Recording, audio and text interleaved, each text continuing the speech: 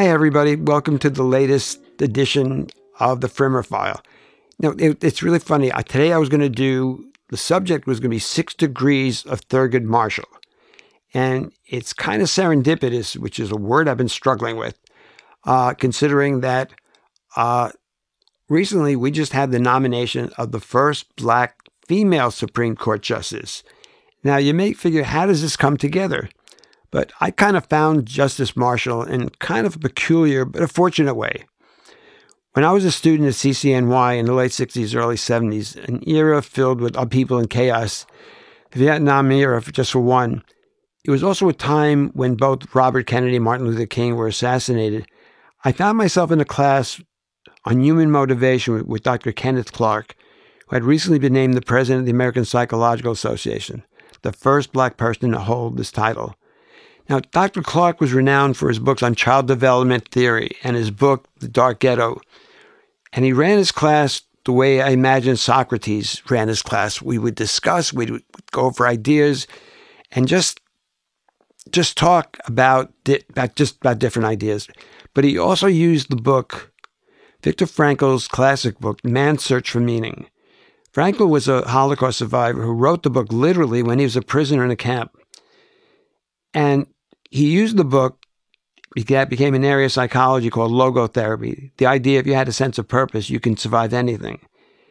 And being healthy to find the one thing that gave you meaning was what gave you meaning. And as a son of survivors, that meant something to me. I loved the class and how stimulating the views of other students were, and listening to this great man who was dealing with the losses of Bobby and Martin. And the attacks by then Vice President Spiro Agnew, who said, the behavior therapist should just take these peace pills and be quiet. Soon Agnew was forced to resign as VP, which is kind of good karma. But getting back to Dr. Clark, he had 2 requirements. You had to write a paper and then come to his office off campus to defend it.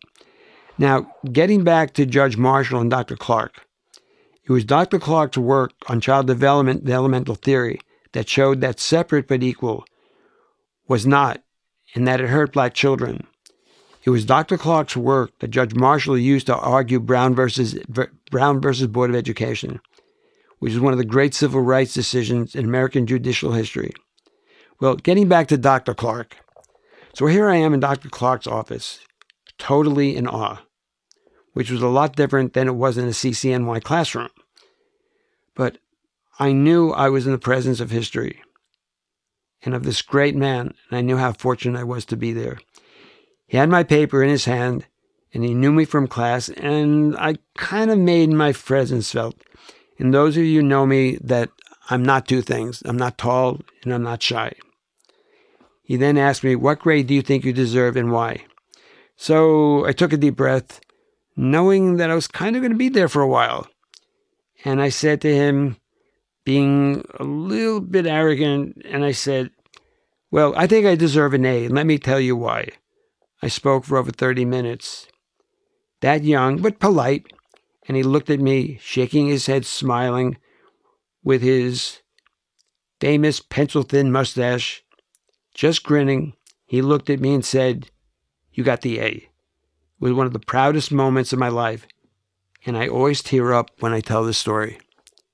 Well, I graduated from City as a psych major and eventually got an MSW in psychodrama and group methods. Years later, I contacted the psychology club at CCNY to offer to do a workshop on psychodrama for them. For the past few years, this is exactly what I did, and I conducted it in the Dr. Kenneth Clark Memorial Lounge. And I can still see him shaking his head at me with the same grin and the same approval he gave me so many years ago. And how it means maybe even more so to me.